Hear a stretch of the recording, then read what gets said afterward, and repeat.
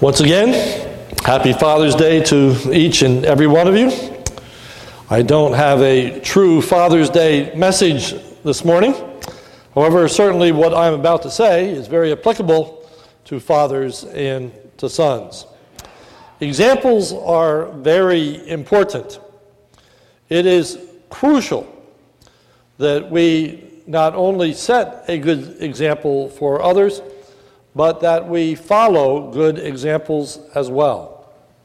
It is certainly hoped that a son can follow a father's example, that a father's example is appropriate, worthy, godly, deserves imitation.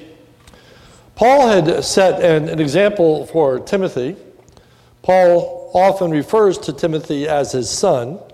In Philippians 2:22, Paul writes, "But you know Timothy's proven worth, how as a son with a father, he has served with me in the gospel."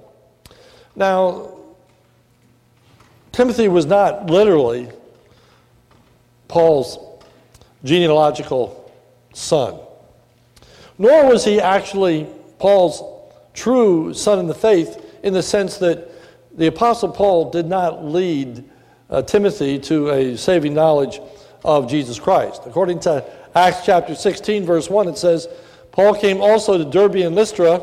A disciple was there named Timothy, the son of a Jewish woman who was a believer, but his father was a Greek." So he was already a disciple, a follower of Jesus when Paul encounters Timothy.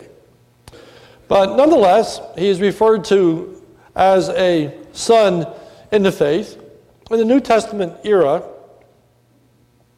it was rather commonplace that sons would take on the work of their fathers. They would be involved in the family business, if you would. They would be discipled, trained, apprenticed by their fathers. And so if their father was a carpenter, they were a carpenter. If their father was an artisan, they were an artisan. If their father was a businessman, they were a businessman. And so Timothy is a son of Paul in the sense that he's a follower, a disciple of the Apostle Paul, learning from him, being instructed in his ways. In the book of Philippians, in the section that we are now in, the theme is that Paul exhorts the Philippians to follow his example and those like him. The theme verse is verse 17. "Brothers, join in imitating me, and keep your eyes on those who walk according to the example that you have in us." The Philippians are exhorted to be a part of the group that follows the Apostle Paul. They are to join in imitating him. For there were others that were already a part of this group, others that had already associated with the Apostle Paul, namely Timothy that we just talked about. Epaphroditus was another individual that has been mentioned that is worthy of honor, worthy of imitation, living as the Apostle Paul did. The way that they are to follow Paul's example is provided for us more specifically in chapter 4, verse 9. If you turn there, it's really the conclusion of this particular section. In 4:9, this is what it says. "What you have learned and received and heard and seen in me, practice these things, and the God of peace will be with you." So they are to follow Paul's teaching and his way of life. And they are not to be separated or divided from each other. They are to mimic his teaching, the things which they had heard, and what they had received, what they had learned, what they had been instructed in, and what they had professed to believe, and what they had heard and seen in him, meaning the daily life, the practices that he underwent, the manner in which he served the Lord Jesus Christ. Paul was not among the many that would say do as I say, not as I do. But Paul was concerned that people would not only do what he said, but also lived the way that he lived his life. So Paul was consistent in practicing what he preached. And Paul gave himself as an example. And of course, he is worthy of an example because Paul is ultimately an imitator of the Lord Jesus Christ, even as we used as our call to worship this morning. And in the book of Philippians, it begins with the example of Christ. Let this mind be in you, which was also in Christ Jesus, who being in the form of God, thought not robbery to be equal with God, but took upon himself the form of a servant. And then it goes to Timothy, and then it goes to Epaphroditus, and now it goes to Paul. So we have these examples that ultimately reflect the person and work of the Lord Jesus Christ. So this morning we want to look at the reasons why the Philippians are exhorted to follow Paul's example. Reasons why the Philippians are exhorted to follow Paul's example. The first reason they are to follow Paul's example is because there are those who do not follow his example. And those who do not follow his example are legion. They are large in number. Notice verse 18. For many of whom I have told you often, and now tell you even with tears, walk as enemies of the cross of Christ. Paul is repeatedly warning his readers of religious leaders who do not follow his example. They do not adhere to his teaching, nor do they live a lifestyle that is similar to his own. Notice in verse 18, it says, for many of whom I have told you often. I have told you often. The reason that he warns them repeatedly is because it is so important. Notice Philippians 3:1. Finally, my brothers, rejoice in the Lord. Now this, to write the same things to you is no trouble to me, and it is safe for you. So it didn't bother Paul to continually remind them of the same things. He said it's not bothersome to me, and it is what is safe for you. You need to hear this. You need to hear it again and again and again and again. That's how important it was. That there were many who did not follow Paul's teaching nor way of life. Those who do not follow his example bring sadness to his heart. Notice verse 18. For many of whom I have told you and now tell you, and now this phrase, even with tears. So Paul is communicating this aversion to those that do not follow his example, but he does so with tears. It is not clear as to what are the reason for his tears or what are the object of his tears. Is he in tears for those that do not follow his way of life? Is he in tears for these false teachers? Or is he in tears for those that follow them? For those that follow the wrong example? And he's saddened that people are led astray. Well, I would say perhaps both are in view.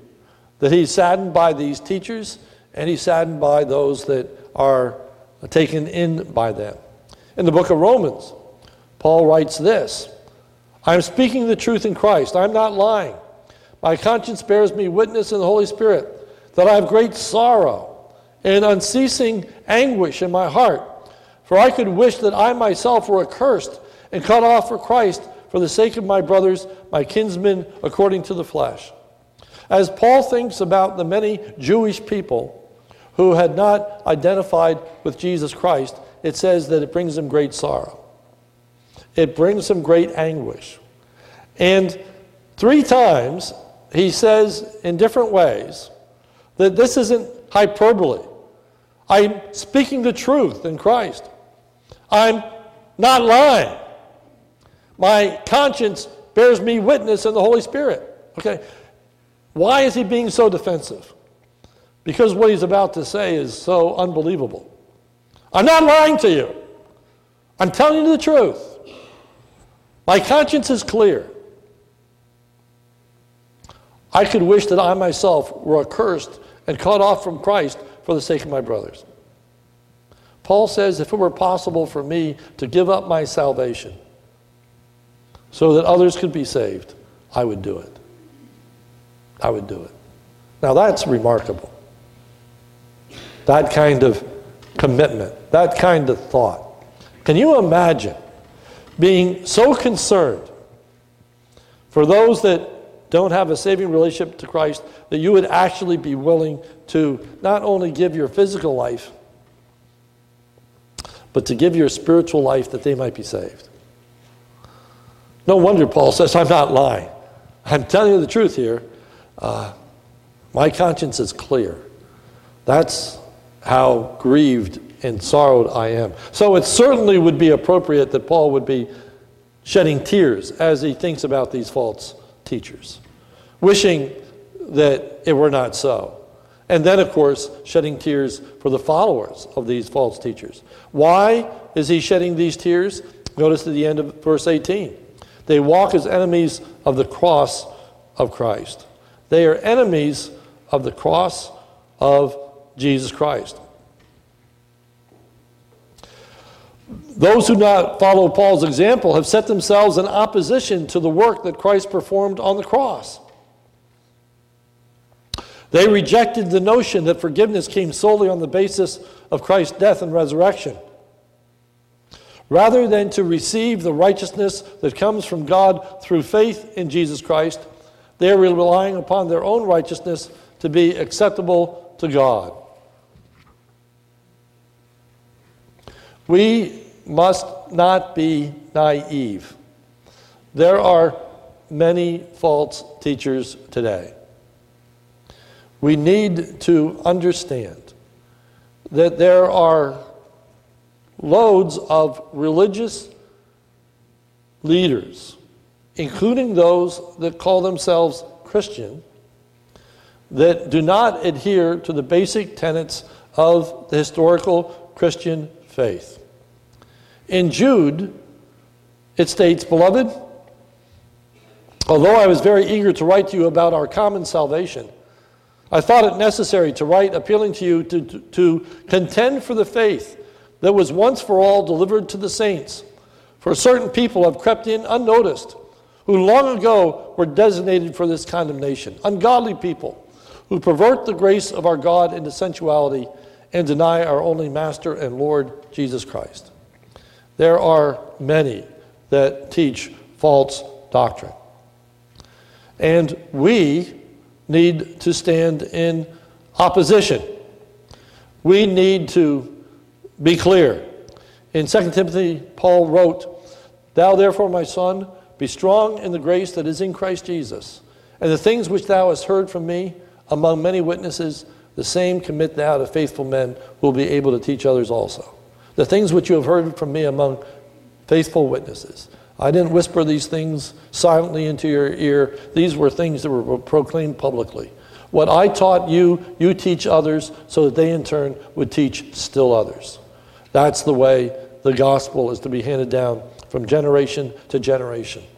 But we're to have that same spirit of empathy that the Apostle Paul did. So again, in 2 Timothy, Paul writes to Timothy, And the Lord's servant must not be quarrelsome, but kind to everyone, able to teach, patiently enduring evil, correcting his opponents with gentleness, that God may perhaps grant them repentance leading to a knowledge of the truth, and they may come to their senses and escape from the name of the devil after being captured by him to do his will. So Paul states in tears, not with animosity, not with hatred, not with bigotry, but in a sincere heart of concern, says, there are people out there that are enemies of the cross of Christ. And you need to be on the lookout. And you need to follow those that adhere to the truth. Why? The second reason they were to follow Paul's example is because those who do not follow his example do not have a pretty end. They don't have a pretty end. First, ultimately, they will be condemned. Notice verse 19. Their end is destruction. Their end is destruction. That can be understood in a number of ways. Their end is a waste. They will have wasted their lives. They will have given themselves to ideals and religious practices that one day are going to be seen as worth nothing. Worth nothing. It will not improve their standing with God whatsoever. In fact, they will have no standing with God, and they will be separated from him forever and ever. They will be destroyed. They will come to an end. They are going to experience an eternity without Jesus Christ. That's the ultimate reason. Secondly, they corrupt the truth of God. Notice it says, their God is their belly. Their God is their belly. Now, probably in the context, the issue is that they are fixated on the dietary laws and their observance. In the context, he's talking about Judaizers. And they had so blown things out of proportion that these dietary laws ultimately become their God. It was utmost of importance to them in their adherence to their religious practices.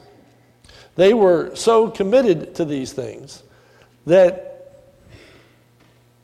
became the end-all of all things. Either you were following the dietary law or you weren't. If you're following the dietary law, you were right with God. If you weren't following the dietary law, you were not right with God. That's probably what it means in this context. However, in other passages, the false teachers are motivated by and give expression to their sensual desires, their appetites, if you will. Okay? They're motivated by their impulses. They're motivated by their desires. They're motivated by their own understanding of what is right and what is wrong. But they make the wrong object their God. And then thirdly, in this progression, they took pride in the wrong things. Notice verse 19. And they glory in their shame. Meaning that what they are taking pride in will ultimately result in their shame. What they think is praiseworthy, in the end, is going to be condemned. What they are boasting about is what is going to be rebuked in the day of Jesus Christ. Now, follow the context with me again. Let's look at Philippians 3:3. We were just here recently, but we'll keep moving on with the understanding of this book in its entirety. For we are the circumcision who worship by the Spirit of God and glory in Christ Jesus and put no confidence in the flesh. Though I myself have reason for confidence in the flesh also, if anyone thinks he has reason for confidence in the flesh, I have more. Circumcised on the 8th day of the people of Israel, of the tribe of Benjamin, a Hebrew of the Hebrews, meaning that he spoke Hebrew, as to law a Pharisee, as to zeal persecuting the church, as to righteousness under the law, blameless. He did everything that he was instructed to do. All of these things were understood as being praiseworthy. People would have been patting Saul on his back. But notice verse 7. But whatever gain I had, I counted as loss for the sake of Christ. Indeed, I count everything as loss because of the surpassing worth of knowing Jesus, my Lord. For his sake, I have suffered the loss of all things and count them as rubbish. So what he once took pride in, he now views as rubbish. In our verse, that which they glory in is going to become a shame to them. Notice verse 9. And be found in him, not having a righteousness of my own that comes from the law, but that which comes through faith in Christ. That's what matters. Faith in Christ. There is no righteousness that is going to be had through circumcision and dietary laws and other laws that are established by human beings. What is important is faith in the Lord Jesus Christ. And unfortunately, these people are enemies of the cross. They don't put their faith in the righteousness that comes from God through faith. They put their confidence in their own worthiness, in their own self-righteousness, in obeying these man-made rules. They aspire to earthly attainments. They are associated only with this life and do not count for eternity. Notice the end of verse 19. Their end is destruction. Their God is their belly. They glory in their shame. And now these words, with minds set on earthly things. With mind set on earthly things. Well, what does that mean? Again, if you look at the context, Paul states in verses 13 and 14, he says, but I do not consider that I have made it my own, but the one thing I do, forgetting what lies behind and straining forward to what lies ahead, I press on toward the goal for the upward call of God in Christ Jesus. He says, I'm not looking at these earthly things, I'm looking at heavenly things.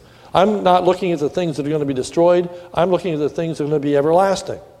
Now, Paul addresses this same subject in much greater detail in the book of Colossians, and I invite you to turn with me there. Colossians chapter 2. Colossians 2. Paul writing, same subject. Colossians 2, starting verse 20. I'm actually going to read from the NIV, because I think the NIV is the closest in translation. So you may want to listen. Colossians 2:20, NIV. Since you died with Christ to the elemental spiritual forces of this world, why, as though you still belong to the world, do you submit to its rules? Do not handle, do not taste, do not touch. Boy, this is what false religion centers on. These man-made rules. Don't touch this. Don't do this. Don't taste that. Don't eat these foods. Don't practice these things. It's a bunch of do's and don'ts. Verse 22. These rules, which have to do with things that are well destined to perish with use, are based on merely human commands and teachings. Such regulations indeed have an appearance of wisdom with self-imposed worship. They seem right.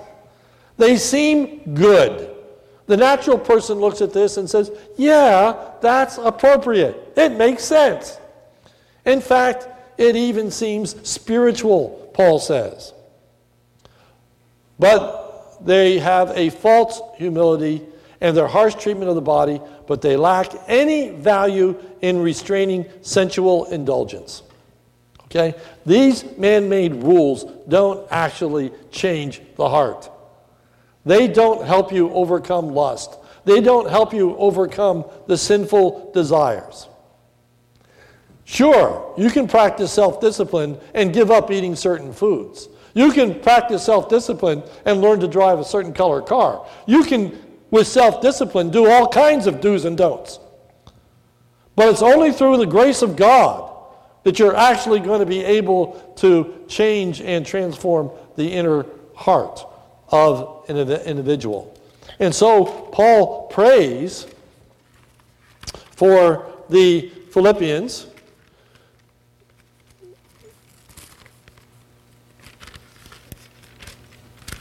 in chapter 1, starting with verse 9. And this I pray, that your love may abound yet more and more in knowledge and all judgment, that you may approve things that are excellent, that you may be sincere without offense till the day of Christ, being filled with the fruits of righteousness which are by Jesus Christ unto the glory and praise of God. God is glorified, for this righteousness only comes through Jesus Christ, not through these man-made rules.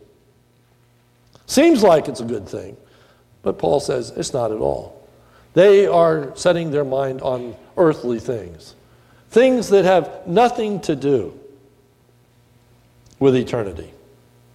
So number 3, the third reason they're to follow Paul's example is because because those who do follow Paul's example have a glorious end. And now there's a contrast. First, there's a contrast in mindset. Paul's mindset is not on earthly things, as theirs was, but on heavenly things. Notice Colossians 3:20. But our citizenship is in heaven. Our citizenship is in heaven. You don't need to turn there, but back to Colossians. Paul says this: since then you have been raised with Christ, set your heart on things above, where Christ is seated at the right hand of God. Set your mind on things above, not on earthly things. For you died, and your life is now hidden with Christ in God. When Christ, who is your life, appears, then you will also appear with him in glory. So forget about these things as a way of obtaining righteousness, and look solely to Jesus Christ as the basis of your righteousness. This stands in opposition to their being destroyed. Instead of being an enemy of the cross of Christ, verse 20, it says, but our citizenship is in heaven, and from it we await a Savior, the Lord Jesus Christ. We're not an enemy of the cross. We see the cross as a means of our salvation. And God will bring about a great change in us, verse 21, who will transform our lowly body to be like his glorious body by the power that enables him even to subject all things to himself. When we are in his presence, we will be changed completely, dramatically. Physically, emotionally, and spiritually. We are going to be a new people by the grace and power of the Lord Jesus Christ. And no earthly rule can bring about that change. So Paul concludes with an exhortation. Verse 1. Therefore, here's the concluding thought. Therefore, my brothers, whom I long for, my joy and my crown. All right, he's committed to these people. Here's his closing exhortation. Stand firm thus in the Lord. Don't let anyone shake you. Don't let anyone move you. Don't let anyone provide some kind of teaching that says, well, it's faith plus something. It's trusting in Christ plus doing something else. It's faith in Christ plus baptism of the Holy Spirit, or it's faith in Christ plus whatever the case may be. Hold fast to the idea that righteousness comes solely through a personal relationship to Jesus Christ.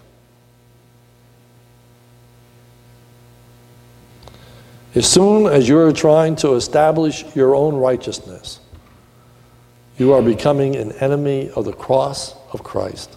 You're saying, I can do it on my own. We can't. We can't. There is no law that can bring about that change. Galatians 5:18, the fruit of the Spirit is love, joy, peace, long-suffering, gentleness, faith, meekness, temperance, self-control. Against such there is no law. You can't pass a rule that brings about this transformation. So Paul says with a heavy heart, I tell you there are many that don't follow our example. But you follow our example. Know what you believe and know from whom you have believed it. That's crucial in the book of Timothy. Remember, Paul writes to Timothy And he's glad for his faith, which was first found in his grandmother, Lois, and then his mother, Eunice. And he says, and I am persuaded now in you also. He says in 2 Timothy 3:13, while evil people and impostors will go on from bad to worse, deceiving and being deceived. But as for you, continue in what you have learned and have firmly believed, knowing from whom you learned it, and how from a child you have been acquainted with the Scriptures, which are able to make you wise unto salvation through faith in the Lord Jesus Christ. As we think about Father's Day this morning, be grateful if you've had fathers and mothers who have taught you the truth of God's Word, taught you what it means to be born again, taught you what it means to be saved, not on the basis of your goodness, but solely on the basis of the goodness of the Lord Jesus Christ. And if you've been taught that truth, hold fast to that truth. Don't let anybody dissuade you. And think about who you learned it from, meaning think about their way of life. Think about the godliness that they have manifested. Think about the Apostle Paul. Think about his sincerity and the way in which his life was so different before he was saved and after he was saved. May we be that kind of example for our children. An example of what it means to place faith in Jesus Christ. A transformation that comes solely through a relationship to Him. Let's pray. Our Father, help us to stand firm. Help us, Lord, to be on the lookout, even as the Apostle Paul 3 times said to the Philippians, be aware, be on the alert. Lord, help us to be discerning in a day and age in which doctrine doesn't seem to be important. In a day and age when it seems as long as somebody prays, well, they must be born again. As long as they name Christ's name in some way, then they must be a spiritual person. Or those that would teach us that they have a secret. There is something that God has revealed to them that nobody else knows. And by this secret, they can be brought into a closer relationship to you. Lord, help us to be aware of people that hold out to us 5 easy ways of being more godly. Lord, help us to understand it's faith in Christ. It's faith in Christ. It's faith in Christ. Help us to stand firm to the truth of your word. For it's in Jesus' name we pray. Amen.